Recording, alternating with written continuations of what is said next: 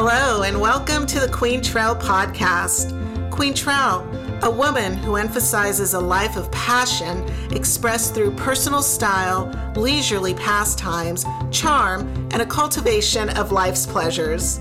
I am Sil Annan, and I invite you to join me in exploring and savoring life's riches and the beauty that surrounds us. In the company of friends, we can laugh, discover, appreciate, and support each other. So I hope that you will join me, where I will talk about everything that makes up the rich and diverse fabric of a delightful life. Let's cultivate vibrant conversation together. Welcome. Hi, welcome back. What a great week. Started out with a holiday, nothing better than that. And I hope you enjoyed that intro. That was a composition by Michael Acosta, who was my co-host on episode 9, Martin Luther King Jr. and Spreading Love Out into the World. Mike is just a great musician. Thanks a lot, Mike. It's also staying brighter longer, which I absolutely love. Even though it's really, 5 o'clock now, but that's still an extra hour. I'll take it. And my friend Carla stopped by the other day and dropped off a bunch of oranges. Oh my God, these are the best oranges that I've ever tasted. And you cut them open and it's like this gorgeous Technicolor orange color on the inside, and they're so juicy. I mean, she did write that they were juicing oranges, but sweet like candy. I can't believe it. So she wrote a little note on there that said, I know you can do something creative with these, which is an immediate challenge to me. I mean, I love using up whatever it is that's in the house. So you heard the episode about the 10 pounds of potatoes. I just allow whatever is here to dictate what the meals are going to be. So when it's seasonal stuff like that, wow, things just taste so much better. And even before she dropped the oranges off, I did a little bit of gardening, and there were a bunch of bell peppers. There was some of that purple cauliflower that I had talked about in a previous episode that I wasn't able to dig out from last year's plant. I mean, it's got some really deep roots. It had all of these little shoots coming off of it, and I made the most amazing cauliflower tacos with homemade pepitas. We had a Cinderella pumpkin, and we finally roasted it, pureed it, roasted the seeds. Oh my gosh, those tacos, you guys, I could eat those for breakfast, lunch, and dinner as well. There's a lot of stuff that I could eat for breakfast, lunch, and dinner. You're going to hear me saying that a lot, but it's true. And then I also realized that I could never eat everything for breakfast, lunch, and dinner because there's too many things that I like and I couldn't eat them all. So I spaced them out. And, that works out really well for me. And I just put the seeds in the freezer. I love the freezer. I think that's my favorite tool in the kitchen because I can just fully cook things and use them whenever I feel like it. Like we finally got through all of the cinnamon rolls from those 10 pounds of potatoes, just having them for breakfast in the mornings, or when people came over, we served cinnamon rolls and everybody got super excited. But, you just heat up whatever's in there and it crisps up, or, it warms up and it tastes super fresh. So you're basically stopping the aging of whatever it is that you've got. And I also made a casserole so that we could have breakfasts on the run. I used the hash browns that we had made, and that's how this stuff works. So we had frozen some butternut squash when that was in production in the garden. So I roasted those chunks, and I also used up several of the discs of hash browns. Those went on the bottom. Then I did like this vegetable medley that included the roasted butternut squash that went over the top of the hash browns. And then I did a whole entire carton, 12 eggs with some heavy cream and some spices and a couple other things in there, and poured that over the top of everything, and then dotted the top with feta cheese and a little bit of Parmesan cheese because that's what was in the refrigerator. And so the cool thing is, if you've ever frozen anything or you've ever been around somebody who knows the properties of frozen food, you've probably been told that you cannot refreeze something once you've pulled something out of the freezer and completely thawed it out, because it does get denatured while it's in there. It changes consistency and it just does not refreeze well. But, for example, the butternut squash got roasted, so it went through another process, and now, because it's in a different consistency, you can now refreeze it. Yeah, there's a science to that. So anyway, getting back to these oranges, I had them in the kitchen for a little bit. We were eating them. They are, oh my gosh, they are so, like I said, like candy. They're incredibly delicious. And then I finally thought, I better do something with them. And so I've settled on these orange and semolina flour shortbreads with an orange glaze and poppy seeds. Oh my gosh, they are so good. Just absolutely delicious. And we made a bunch of orange juice. And then I took all the peels because I hate wasting anything. I scraped the pulp off and then I sliced those peels into strips. Jammed as many of them, until I could not jam another peel into 2 different jars. I ended up using all of them. And then you pour vinegar, white vinegar, over the top of that, and it ends up making a natural cleaner for your kitchen.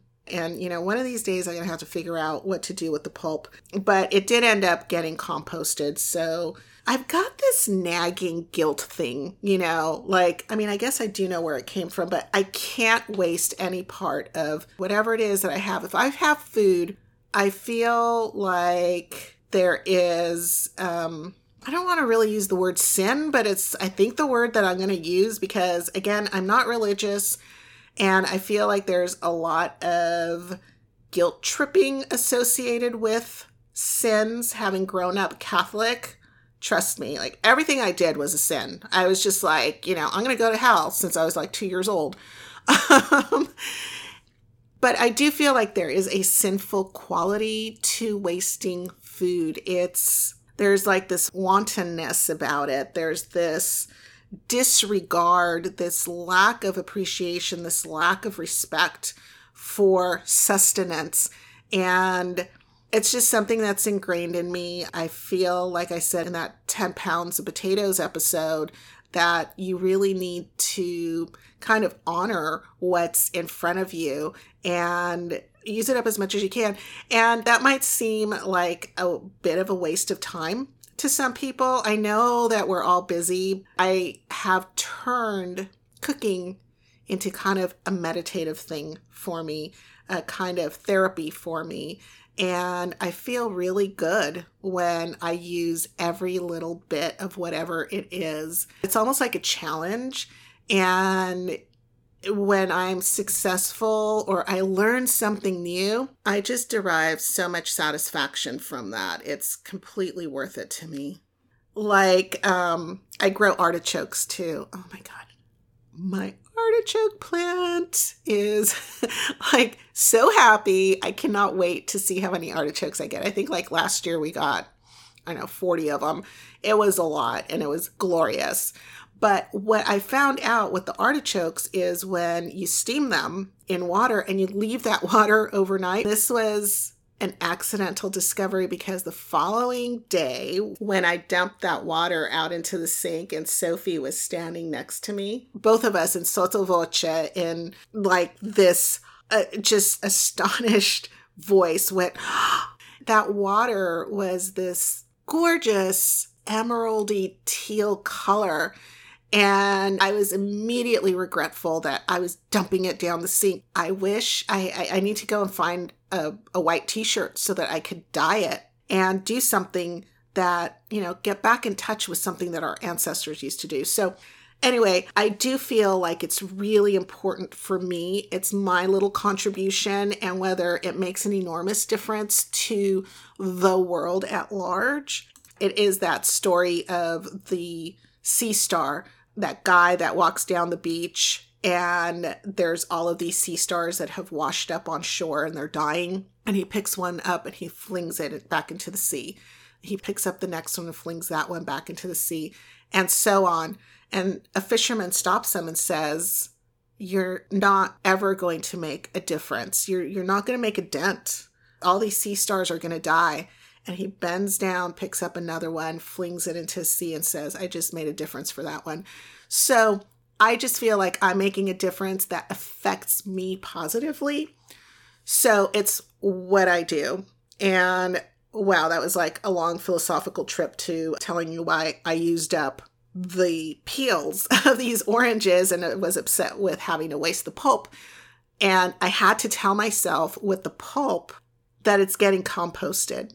And that is still doing something with that pulp. And, trust me, there are times where we get too busy or, I've been sick, whatever, things spoil. So it's not like I'm never throwing food out, but it does make me sad. It's more profound than sad. It makes me feel like somehow I have failed Mother Nature or something, something grew and its purpose of growing was to feed somebody. And now that purpose has not been fulfilled, I guess. So anyway, I'm getting way too philosophical here. Just, in a split second, this is the stuff that goes through my mind that took all of these years to form. And it's not like I sit there and preach or lecture anybody. If you got stuff in your fridge that needs to go, man, it needs to go. That's the other thing.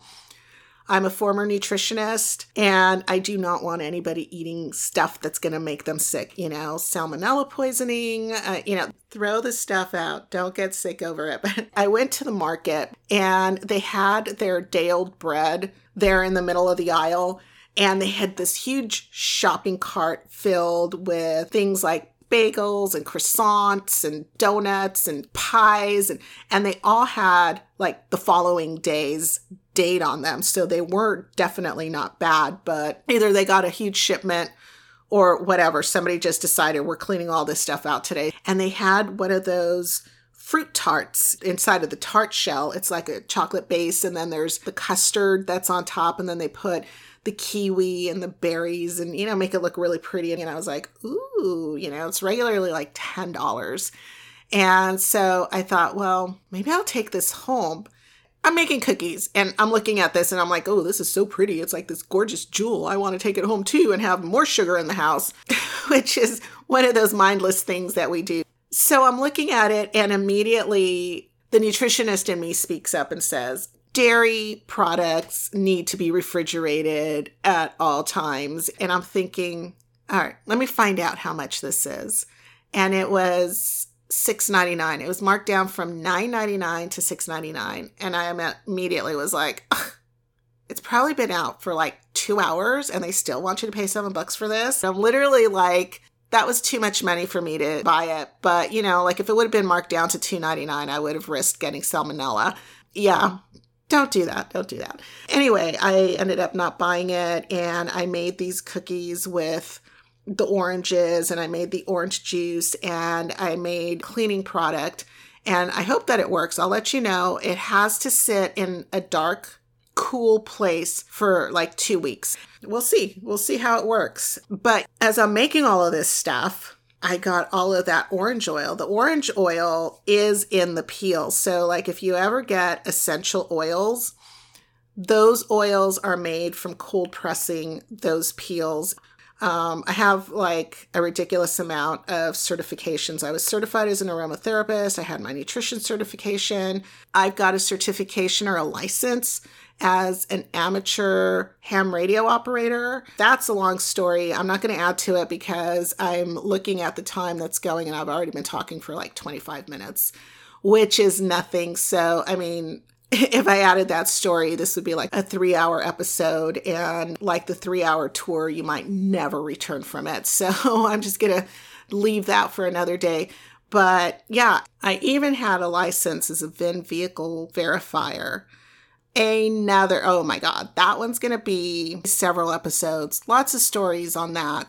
But anyway, okay, back to the oranges. So I'm sitting there and I'm juicing oranges and I'm cutting peels and I'm doing all of this stuff. Like I'm really handling these oranges and getting those oils on my hands and I hadn't put my contacts in. So just like start scrubbing and scrubbing like I'm about to go into surgery because I'm thinking how this stuff is going to burn my eyes and I have to get every single little bit of it off because I wasn't using gloves, which you really don't need to if you're not going to be touching your eyes or putting contact lenses in or anything like that when you're handling oranges. But apparently washed enough of it off where I was fine. My eyes were not bothering me and I could see. The reason that I was freaking out about the essential oils is that I was chopping up some garlic once and it was the same sort of thing. We were going to go to my sister's house probably for like Thanksgiving or Christmas. And for some reason, my mind's thinking that I was making bruschetta with all of the garlic that I was chopping, which I haven't made in a really long time. That sounds really good. I'll have to make it this weekend maybe. Anyway, I was chopping up all of this garlic and then I realized I hadn't put my contact lenses in. So I washed my hands really well and I put a contact in. Not even prepared for the level of pain. It was just like, thunk. I just fell to the floor, clutching my eye. I was sure I was going to be blinded for life. So I still had one more contact to put in. So there I am, scrubbing my hands again and scrubbing and scrubbing and scrubbing. And finally, I'm like, okay, all of this garlic oil that has completely permeated into my fingers is surely either washed off the surface or too deep in my skin to be a problem with the second contact. So I take a deep breath, I steel myself for this pain, put the contact in, and it's like, thunk again on the floor. If you watched Kill Bill, do you remember when the bride plucks Daryl Hannah's good eye out? I can empathize with that scene. You're watching Daryl Hannah totally rolling around, twisting, screaming, just in literal pain, clutching her eye, hissing, spitting.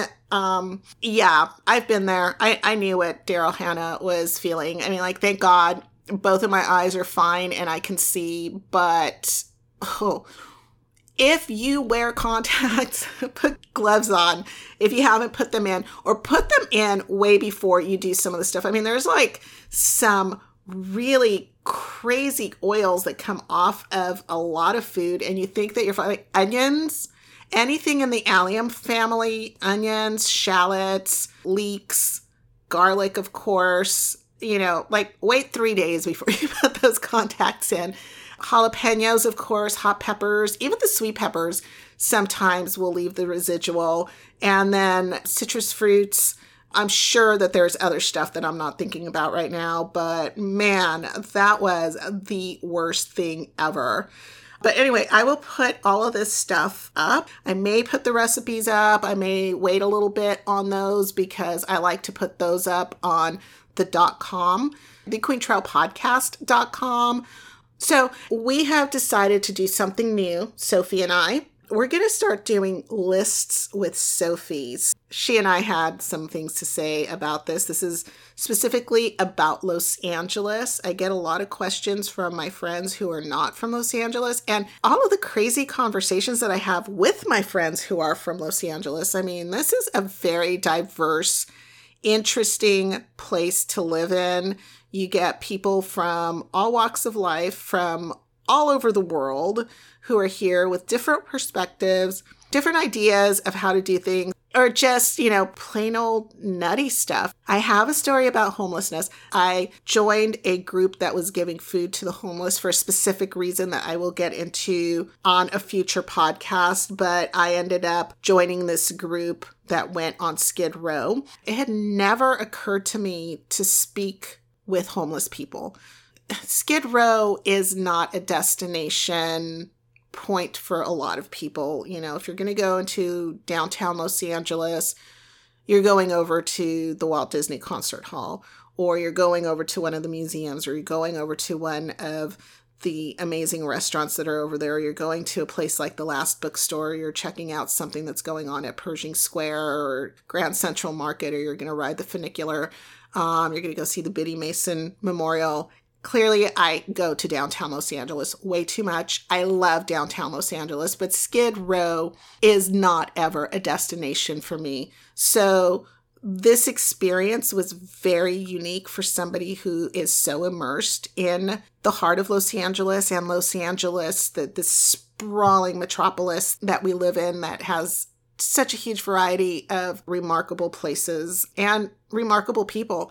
But that was an opportunity for me to actually see the residents of Skid Row firsthand and to talk to some of them. And so there was a normalcy to many of them. They were in dire straits. Some of them were there by choice, living off the grid, so to speak. Some of them looked like they had jobs and were living in their cars. Everybody's got a reason. I know that homelessness is an enormous issue. I mean, especially here in Los Angeles, it's, the rights of the homeless versus the rights of the businesses. The mess. The mess is a big problem. But, to wrap this up and get back to what my original point was, a lot of those homeless were there because of substance abuse issues and mental issues. And so because we live in Los Angeles, homelessness is clearly an enormous issue. And when you run into some of these folks, some very interesting scenarios play out. Sometimes they're amusing and harmless, and sometimes they're like downright crazy. So there's lots of Los Angeles stories. That said, if you've never been to Los Angeles, homelessness is not everywhere. It does tend to be kind of a congregational symptom of society not working as well as it should. And, so they do tend to congregate in certain places. So Sophie and I are going to jump around a bit on this list. It's called 40 Things That Only Happen in Los Angeles and Not Anywhere Else. I'm having a hard time believing that with some of the things I've seen on this list, but here is the conversation that Sophie and I had. I hope you enjoy it. I'm here with my daughter, Sofia. Hello.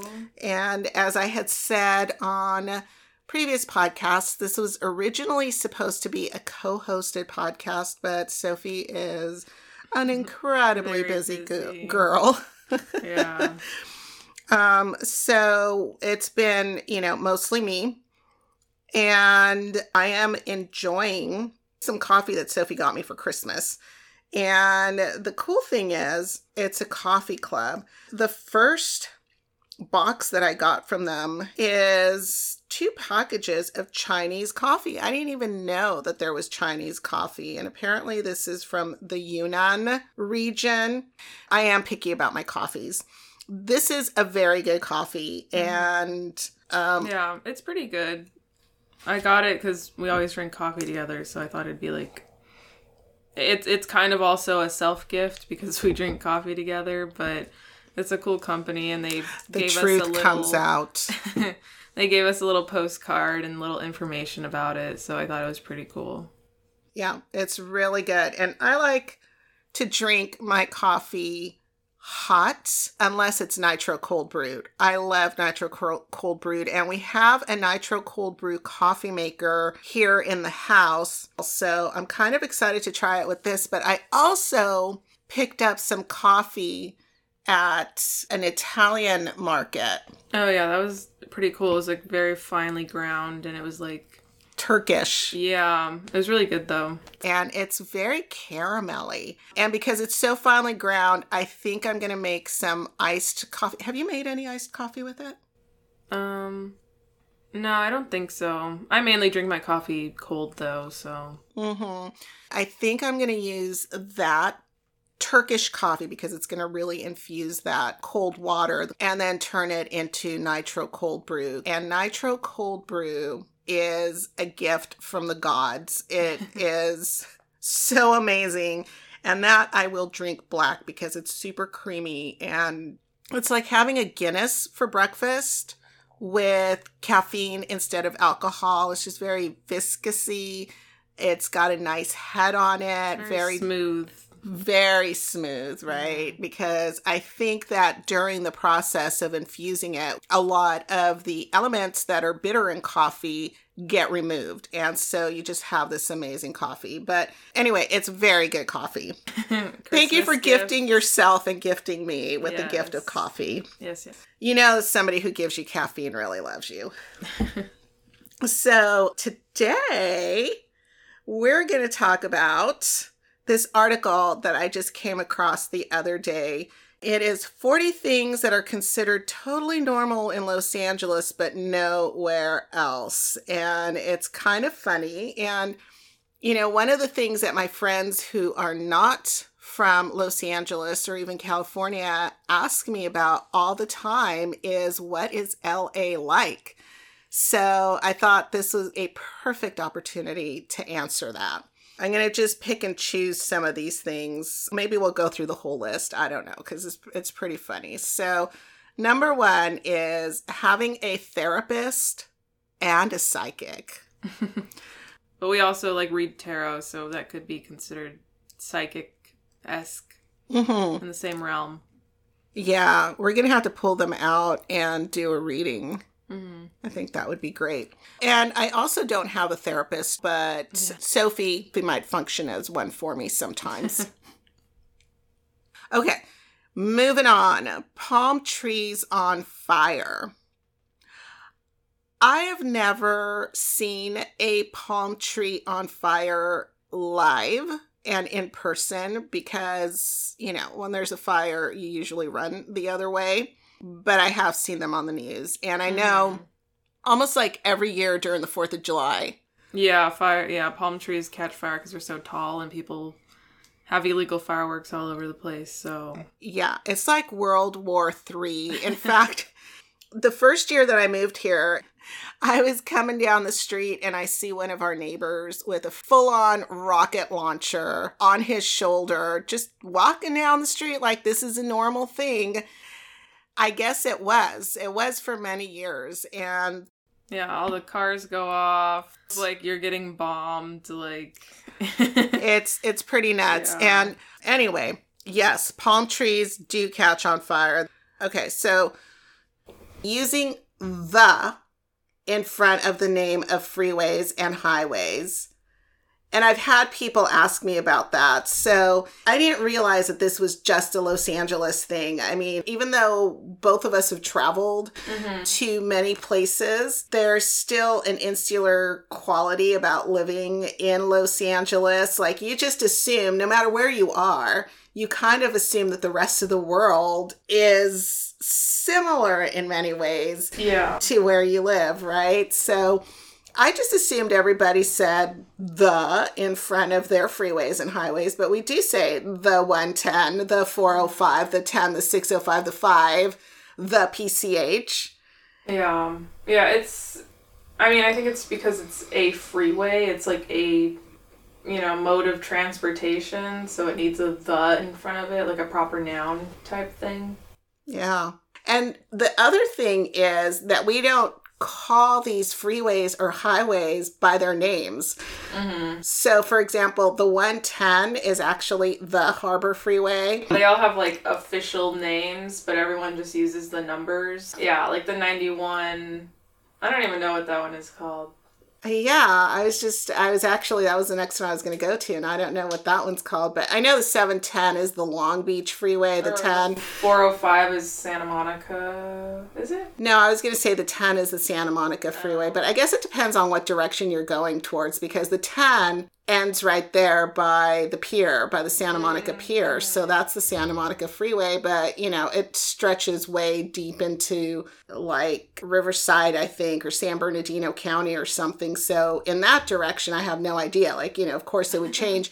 The 110, if you take it to its northern end, it becomes the Pomona Freeway, because now you're closer to Pomona than you are to the harbor. Yeah. So I think that's why we use the numbers, because depending on what stretch of the freeway you are on, all of a sudden it has a different name. Yeah. Different place. Yeah. Yeah, because they're very long, these various highways and freeways.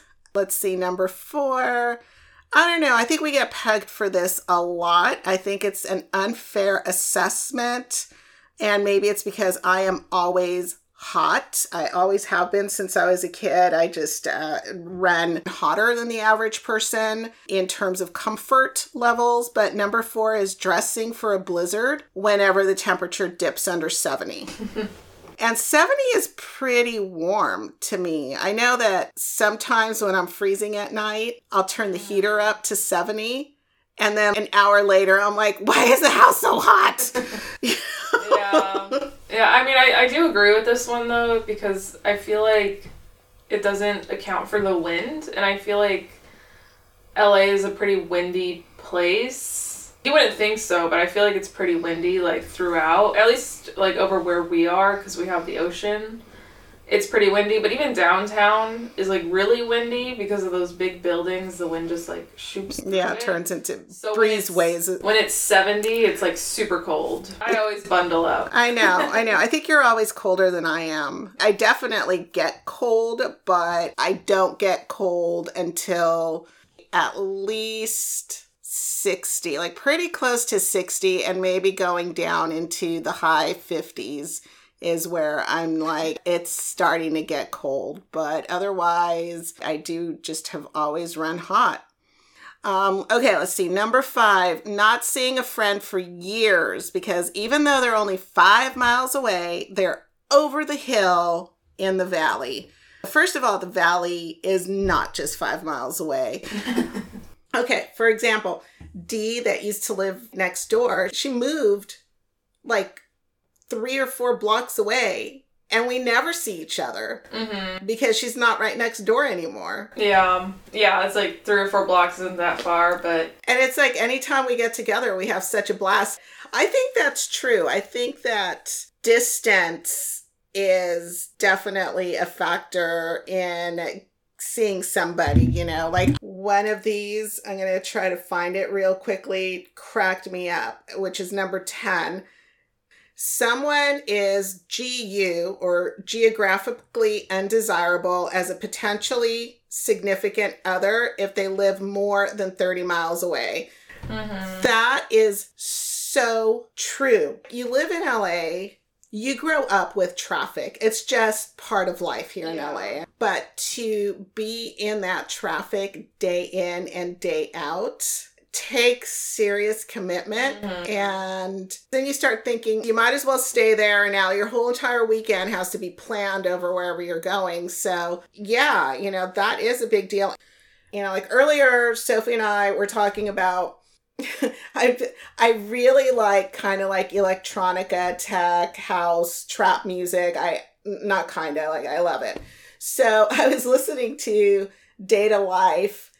They have a song that's called So Young, So High, and it's a really fun song. And I go, this song just makes you feel so good. And Sophie goes, yeah, so do the drugs that you're supposed to be taking when you listen to that song. It was just like pretty funny, but we got on this conversation about it, and there was this guy that I went on like 2 dates with, and I pretty much knew after the first date that it was a no-go, but, he wasn't a terrible person. So I did go on a second date, and he was telling me that he had some edibles with him, and did I want to try them? And I am not a person who takes drugs. I just don't. I mean, like, I'm already happy enough with life. Like, I think life is pretty damn amazing. So I said, no, thank you. And he actually called me a goody two-shoes. Yeah. Oh, you're being a square right now. Like, what?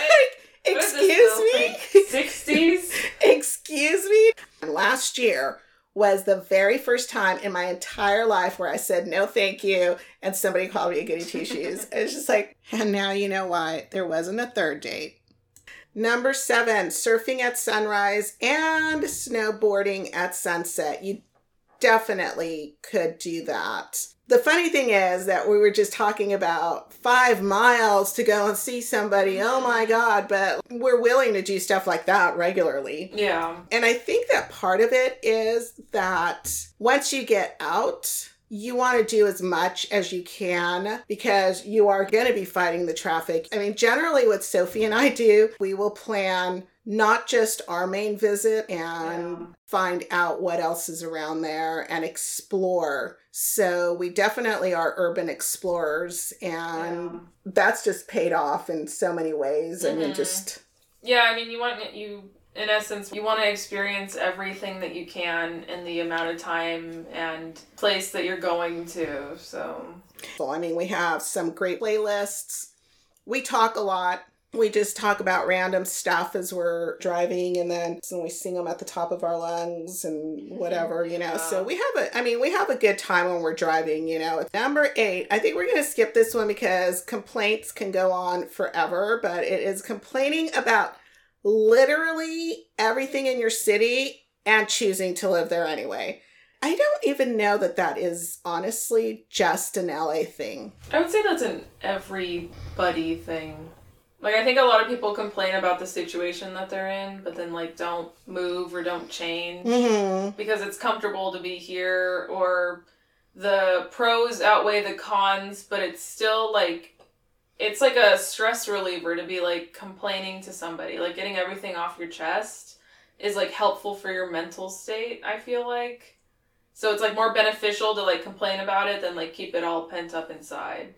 It could be, but then I think it also turns into a bad habit, you know, where you start looking for the things to complain about rather than the things to appreciate. Yeah, I'm just thinking right now, you know, we can finish this episode and get in the car, drive 5 minutes, and be at a cliffside hiking trail.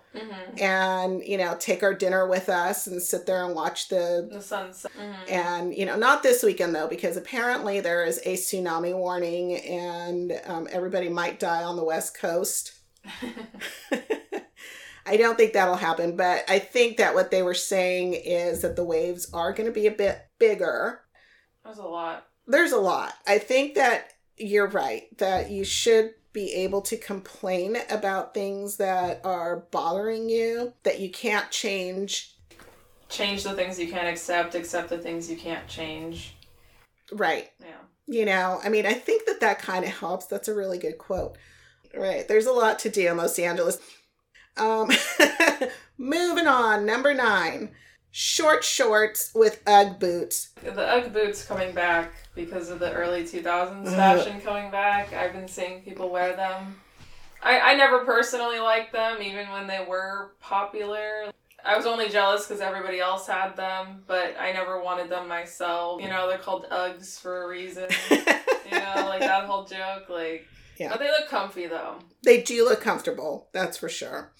Do you wear socks at night? No. Ever? I'm sure your feet get cold sometimes. So sometimes my feet get cold, but generally I have socks on my feet for an hour maybe into bedtime, you know, like once I'm in bed. And then I'm kicking them off because my feet get so hot. Yeah. No. I'll end up with like little bundles of socks at the end of my bed because like I just kick them off at nighttime. Yeah. Okay.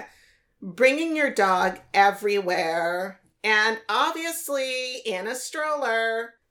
So we don't have dogs. We have cats. And they don't really like to travel. They get very traumatized when we put them in a cat carrier just to take them to the vet. But if they did not get that upset, I think that we would take them everywhere with us. We would have the cat on the leash sitting on our shoulders. Yeah, like that guy who takes his cat on like adventures and stuff like that. Like I know. Go swimming. There's like cats that go swimming. There's cats that people have just like chilling in their car with them. The amount of people I see with like strollers and dogs in them is like crazy. Like the other day I saw this lady, she had a dog on a leash, or she was actually holding one dog and then there was another dog in her purse. Like, she was just, like, walking across the street with these 2 dogs, and I was like, oh, my God. Like, those dogs are living luxury, you know? Yeah. I do see a lot of people jogging with their dogs in the stroller. They're so normalized here in Los Angeles that I was thinking of purchasing one to put the cats in there. Yeah. And just, you know, take them around the neighborhood. But I don't think they would appreciate it. It just kind of became pretty obvious that they wouldn't. But I don't know. I might still do that. And then we have a tortoise. I don't think he would care one way or another if we were taking him anywhere. Okay, number 12, incredible Mexican food. I have to say, we have bomb Mexican food in LA for sure. Mm-hmm. Yeah, it's really good here. I've had really good Mexican food in Arizona as well, in Texas. I mean, all of the states that border Mexico, you're going to have really good Mexican food. I remember going to Florida one time, ages ago, and it was literally the worst Mexican food I have ever had in my entire life. I don't think there was even a Mexican chef in the kitchen. If you're going to be serving a particular cuisine, you've got to have somebody of that culture, at least like authenticate it. Authenticating it. Use the right ingredients at the very least. I bet in Florida they have really good Cuban food and like Jamaican food. I'm trying to think of what else would be over there. Good. Puerto Rican, maybe. Yeah. I bet you all of that stuff is just bomb over there. But yeah, that was terrible Mexican food. And then remember that one time we were coming back from visiting Chuck and Joanne in Arizona, and we stopped at that gas station, and I went in because we were burritos. We were kind of hungry. The best burritos ever. Oh my God, those are so good. We're still dreaming about them. I went in there, and it didn't look all that fabulous, and I didn't have high hopes, but I went ahead and ordered a burrito. It was not only the biggest burrito, it was the most delicious.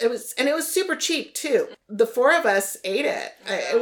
We were so impressed. Really, and we got over to the California side. I mean, I actually was thinking, maybe I should turn around and get like another one, because who knows when I'm going to have one of these again. But it was delicious. I couldn't believe it.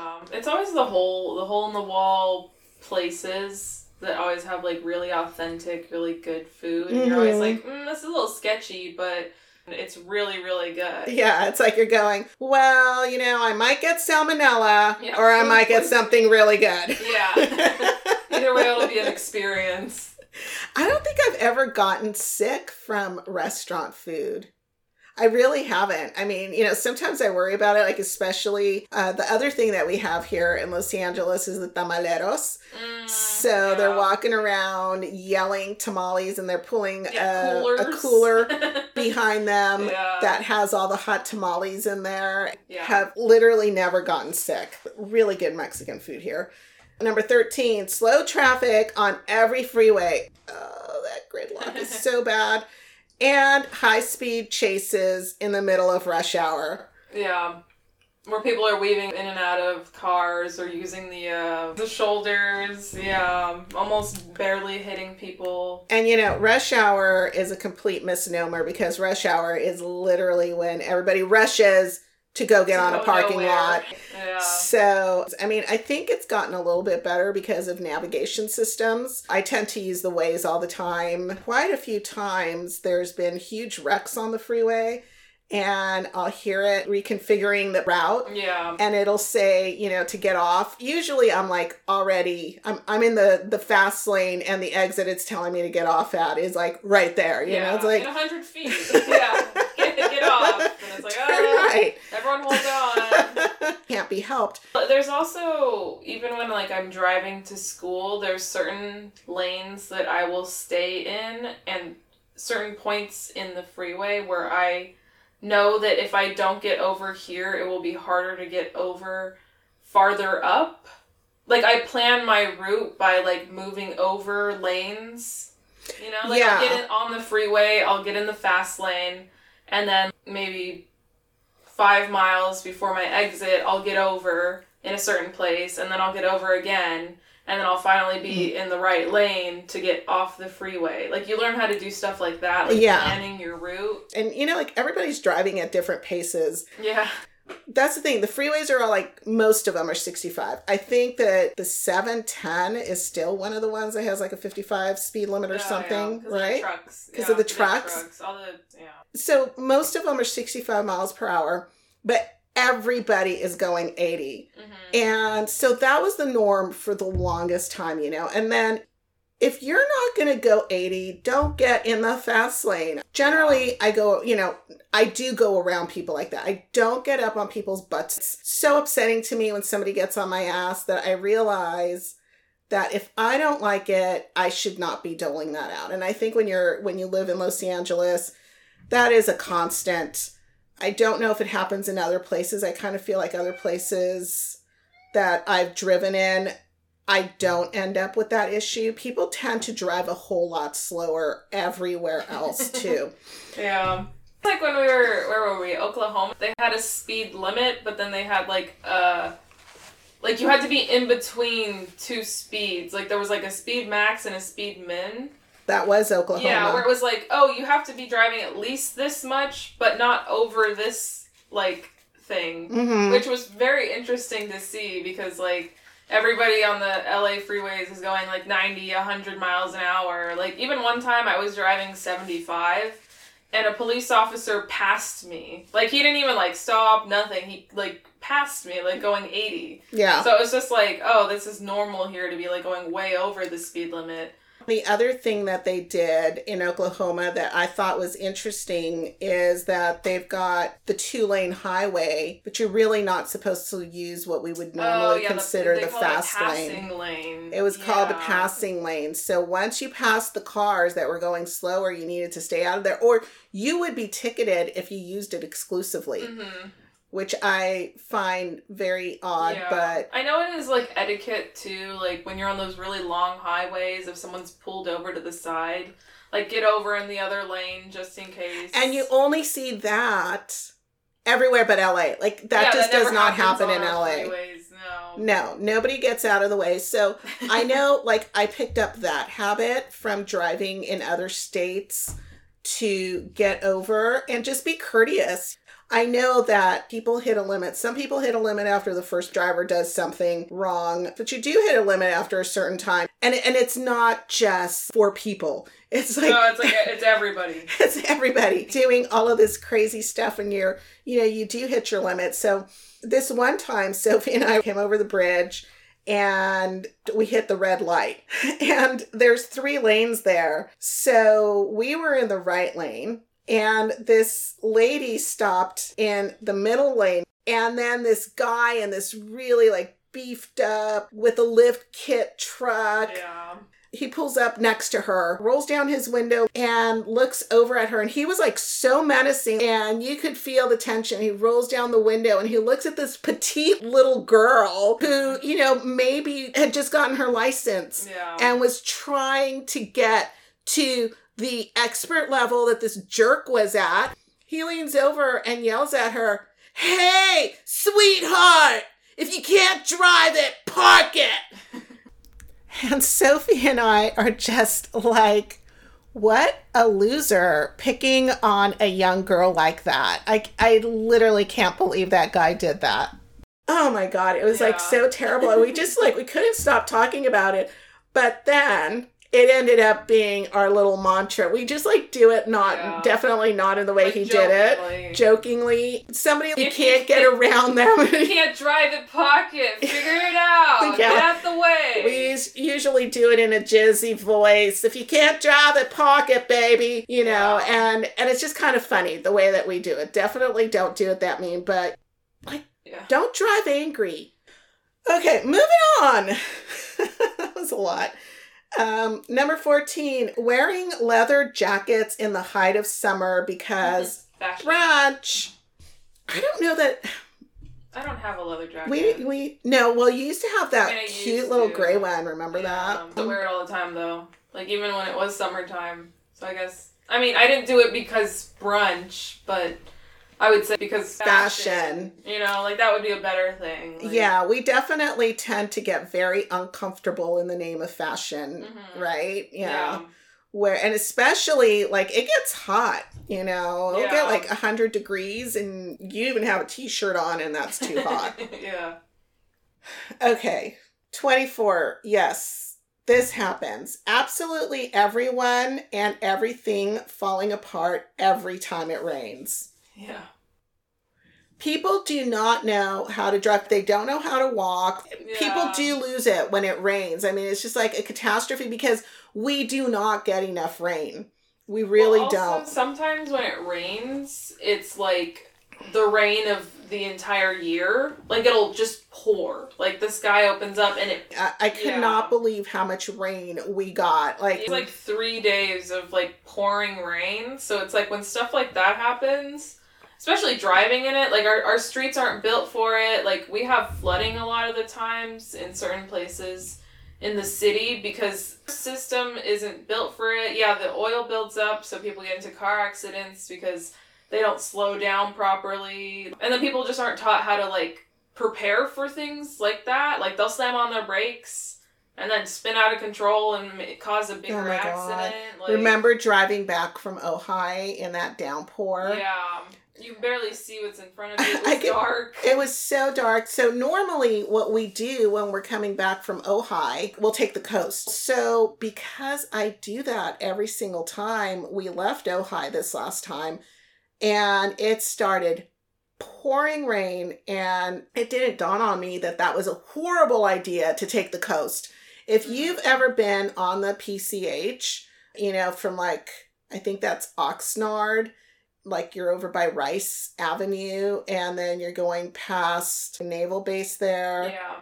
And then you're on these very windy roads on the side of cliffs. On the opposite side of the beach are all of these hills and there are always landslides. Yeah. Yeah, there's like fences and like walls just holding up the side of the cliffs so that it doesn't come tumbling down when like rain happens or fires or anything. Yeah. Literally no streetlights. So I was white knuckling it. I don't even know how long it took. I just know I was incredibly stressed out. We didn't hit any landslides. We clearly did not go off off the side of the road, thank God. But that was really scary going through there. And then the 2 times that I hit these giant ponds were on the freeway. So the second time I was not in the slow lane. So on the 101 in Ventura over by Ojai, we hit that giant pond in the slow lane, right? And then we get back onto the 101 after going through Malibu. And I'm not going in the slow lane because that's where all the water accumulates. So I'm in the fast lane. I go under that. I go through that tunnel and thunk, I hit another one. And it was like, I just can't with this. It was, and it just poured on us the entire time. That's like an issue where like we don't have enough drainage systems. Like our streets are literally not like built for that amount of water that we get every single year, which is just insane at this point that we haven't done anything about it. But like, and we don't even collect it. That's the other thing. Like it gets completely wasted. Yeah, the whole thing about like the LA River, if they would fix it, we would have water and we wouldn't have as many issues with droughts and stuff like that. And I know it's a huge, insane project, but it's like drought or more water, you know? But yeah, people do fall apart when it rains. I think, interestingly, since our trip to Costa Rica, I do not mind the rain anymore. I still mind it. I don't like getting wet. Like, it was sprinkling just ever so slightly yesterday, and I had to leave for work, and I was like, I forgot a jacket, and I was like, if it rains on me and I show up at work wet, I'm gonna be really upset. It just like, it ruins your whole day when you're like all put together and you like walk outside and then it's like pouring and you're like, oh, I'm gonna have like wet shoes and wet hair and my hair will be all curly because there's more water in the air. Yeah, like, the curly hair. And if it gets a drop on it, it just... You know, like... The frizz. But, yeah, you know, like, I don't really mind the rain that much. I think when I travel away from Los Angeles and end up somewhere where there's a lot of rain, like when I went to Austria... I mean, I think in those situations you get used to it, but I don't think I could live, like, in a rainy place. Like, Seattle, Washington, like, I don't think I could forever live there because of how much rain there is. It would be a constant in your life. But, like, when we were in Costa Rica, it was like, oh, well, I'm only here for 10 days. It's not as big of a deal. That was rain, though.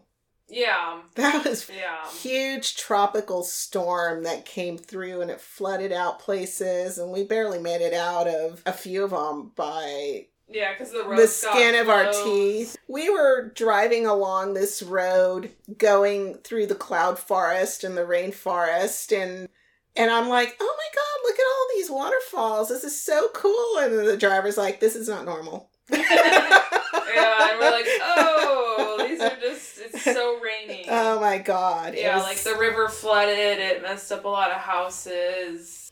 We went to that dam, and it was just like spewing water like nothing anyone had ever seen. So my cousins and Guillermo, and they're Costa Ricans, native Costa Ricans, and they took us to this dam, the Gachi, I think is what it was called. And it was unbelievable. The amount of water, the pressure just shooting out, creating these huge clouds going up into the cloudy sky. So it's just like clouds everywhere, and just the power of that sound. And even they were like, are you getting this on film? Are you getting this? This is not normal. That's all we kept hearing the whole time we were in Costa Rica. Because I was like, oh, well, it rains like this all the time, right? And everybody was like, this is not normal. And I was just like, okay. You're like, oh, we got the cool experience, I guess. Yeah, that was a cool trip. Okay, let's see. Number 25, veggie wrap, sans the wrap, club sandwich without the bread, crustless pizza, cheeseburgers with onion, protein style. Totally. We are such carb-free nuts, like anywhere that you can save calories. And, this all speaks to this vanity culture, the Los Angeles vanity culture. And I remember I got lost in Texas one time. My phone died. I didn't have a charger in the car.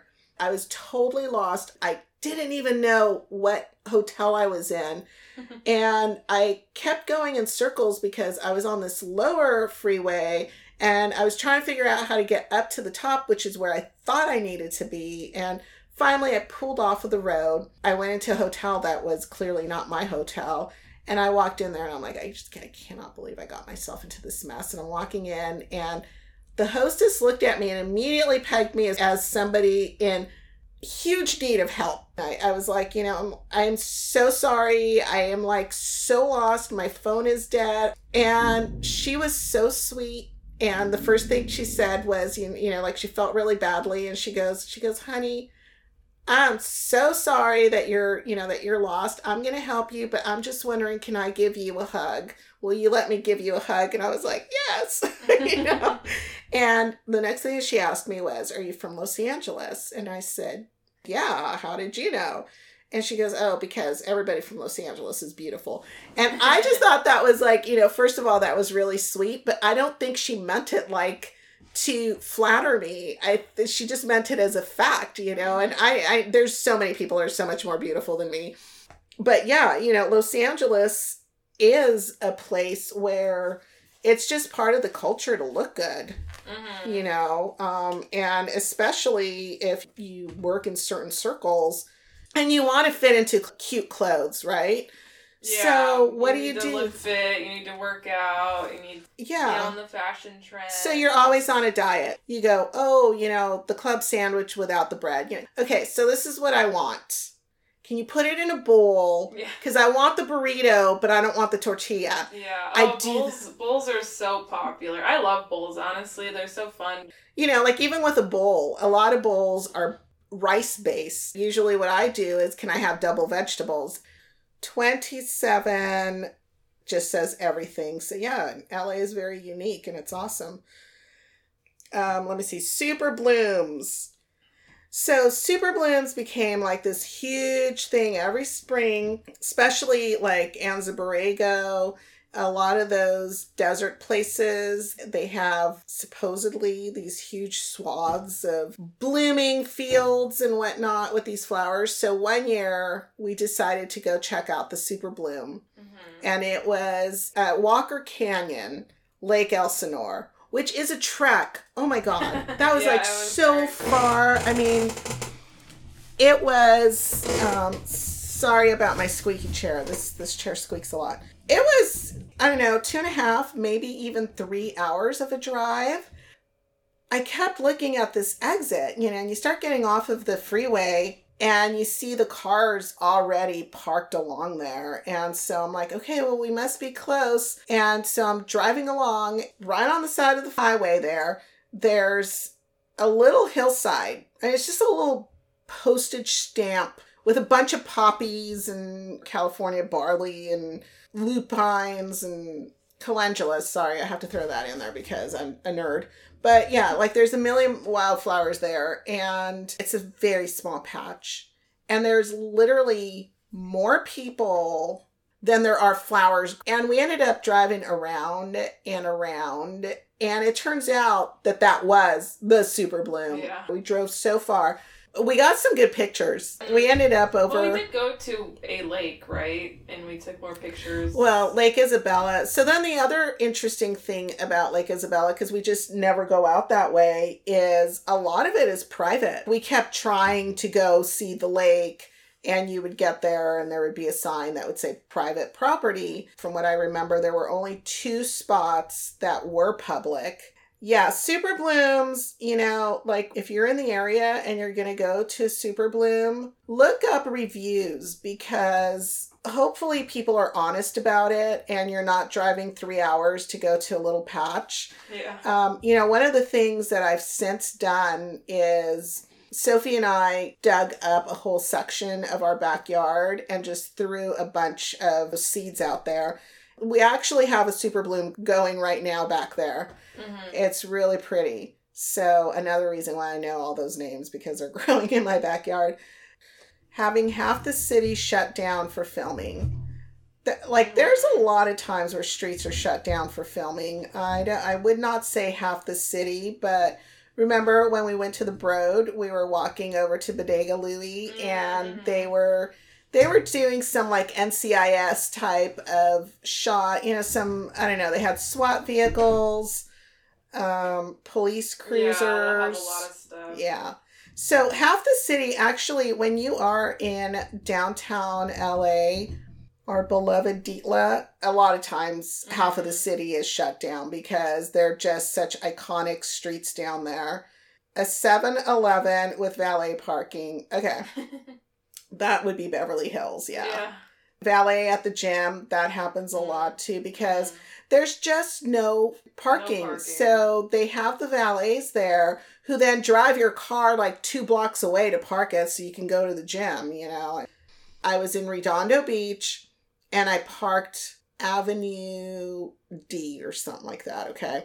I was sitting there for like 2 minutes, maybe. I had reached over to grab my lunch, pulled the lid off of my salad, and I hear somebody knocking on the window. So I look over and there's parking enforcement doing the universal money sign with his fingers and pointing at the meter. And I'm like, are you kidding me? It's just crazy. Helicopters everywhere. Oh yeah, just this morning we had one fly really close. The whole house was rattling. Yeah, they're definitely everywhere. And it's usually LAPD the police helicopter. ones. But then, of course, there's the news helicopters that go through. But then, like, SoCal Ed has helicopters that they use. There's companies and organizations that use helicopters. So there are literally a million helicopters up there. It's almost like, the beginning of The Fifth Element with Bruce Willis driving that taxi through that very crowded airspace before Mila Jovovich, she falls through his roof or something. Yeah. That's such a great movie. I love that movie. But you would think that would be going on here in LA for the number of helicopters that go through, but it's like crazy. That was the list of 40 things, and clearly we added a bunch, and we probably could add even more. Mm-hmm. Yeah, the LA experience a lot. Yeah. The plan is that we're going to look at these lists that come out. They might not be Los Angeles specific, Los Angeles centric, but as the lists come out, Sophie and I are going to be doing this series called Lists with Sophie, and we'll have little stories that'll go along with them, anecdotes, nonsense. Just literally Fun just stuff. have some fun with each other, have some fun with you guys. But I hope that you enjoyed that Los Angeles list. And yeah, anything you want to add? No. No? Thanks for having me. Well, thanks for being here. Yeah, it was so far, I know your room. all the way over here. Your room's quite far down the hallway from the office. Yeah. Before I continue, I wanted to pay tribute to the great Zen master and peace activist Thich Nhat Hanh, who passed away last week. He was a great promoter of peace, and it leaves a huge hole in the planet. I wanted to provide a quote, but I couldn't have said it any better than Maria Popova of the Marginalian, which used to be Brain Pickings. So I thought I'd read something directly from that, and I will put a link in the show notes. From Thich Nhat Hanh's book, Fear, Essential Wisdom for Getting Through the Storm. There's a few quotes here. The first one I'm going to quote is, "Much of our suffering comes from wrong perceptions. To remove that hurt, we have to remove our wrong perceptions." So Thich Nhat Hanh in this book, which is a very short read, has 3 steps to understanding. And he says the first thing we can do in situations is to acknowledge internally that the pictures we have in our head, what we think happened, may not be accurate. Our practice is to breathe and walk until we are more calm and relaxed. The second thing we can do when we are ready is to tell the people who we think have hurt us that we are suffering. And basically he goes into asking for an explanation so that we can understand. The third thing we need to do, if we can, is probably the hardest. We need to listen very carefully to the other person's response to truly understand and try to correct our perception. And the reason that I'm quoting Maria Popova is because of this quote directly from this piece that she put out. Part of why this is so challenging to the Western mind with its individualistic ideal of self-reliance that too readily metastasizes into self-righteousness is that we grow incredibly insecure at the prospect of being wronged and feel incredibly unmoored by the fact of having been wronged. In a culture conflating who we are with what we know and what we stand for, the Eastern contemplative traditions can be so salutary with their gentle, steady practice of releasing the clutch of selfing and unclenching the fist of righteousness into an open palm of receptivity.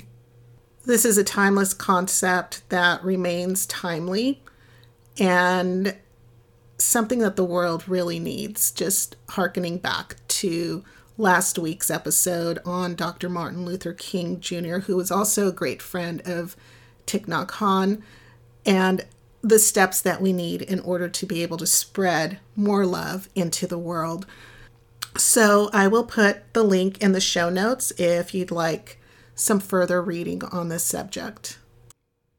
It's hard to go on from there, but I do welcome your questions as always, your stories, your emails. I love reading them. I love hearing from you. You guys are some of the most inspiring people that I hear from. So please keep them coming.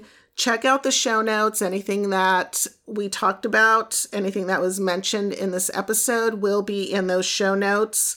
And be sure to leave a rating for me on Apple Podcasts, Spotify, wherever you listen to me. It really helps to spread the word about the podcast because of the way that the algorithms work. So it helps me and your stories all of my friends' stories reach more people. So don't forget also to follow me on social media, Facebook, Instagram, Twitter, and the .com at the Queen Trail Podcast. That is TheQuinTrelle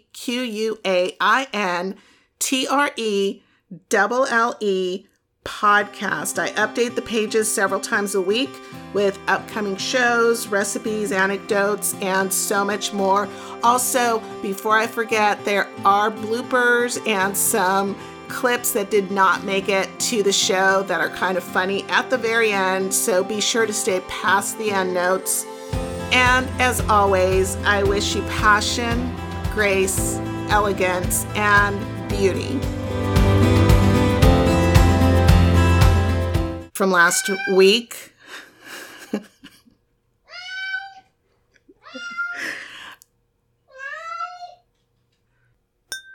crazy stuff in Los Angeles. Yeah, lots of crazy stories. I'm going to take the 91 to the 405 and then get off on the PCH. I'll put a tank top on and then like a long sleeve and then a jacket and then like gloves and a scarf. This is just for the living room, y'all. Yeah. Yeah, I do drink iced coffees even when it's cold because that's very LA. Like what? Oh my God. Whose child are you? There's no parking anywhere in LA, really. I'm seriously convinced that there's a lot of people who are stoned and driving. And everyone's like, oh, this is the city of dreams. This is like Hollywood. It's so LA. Oh my God, totally.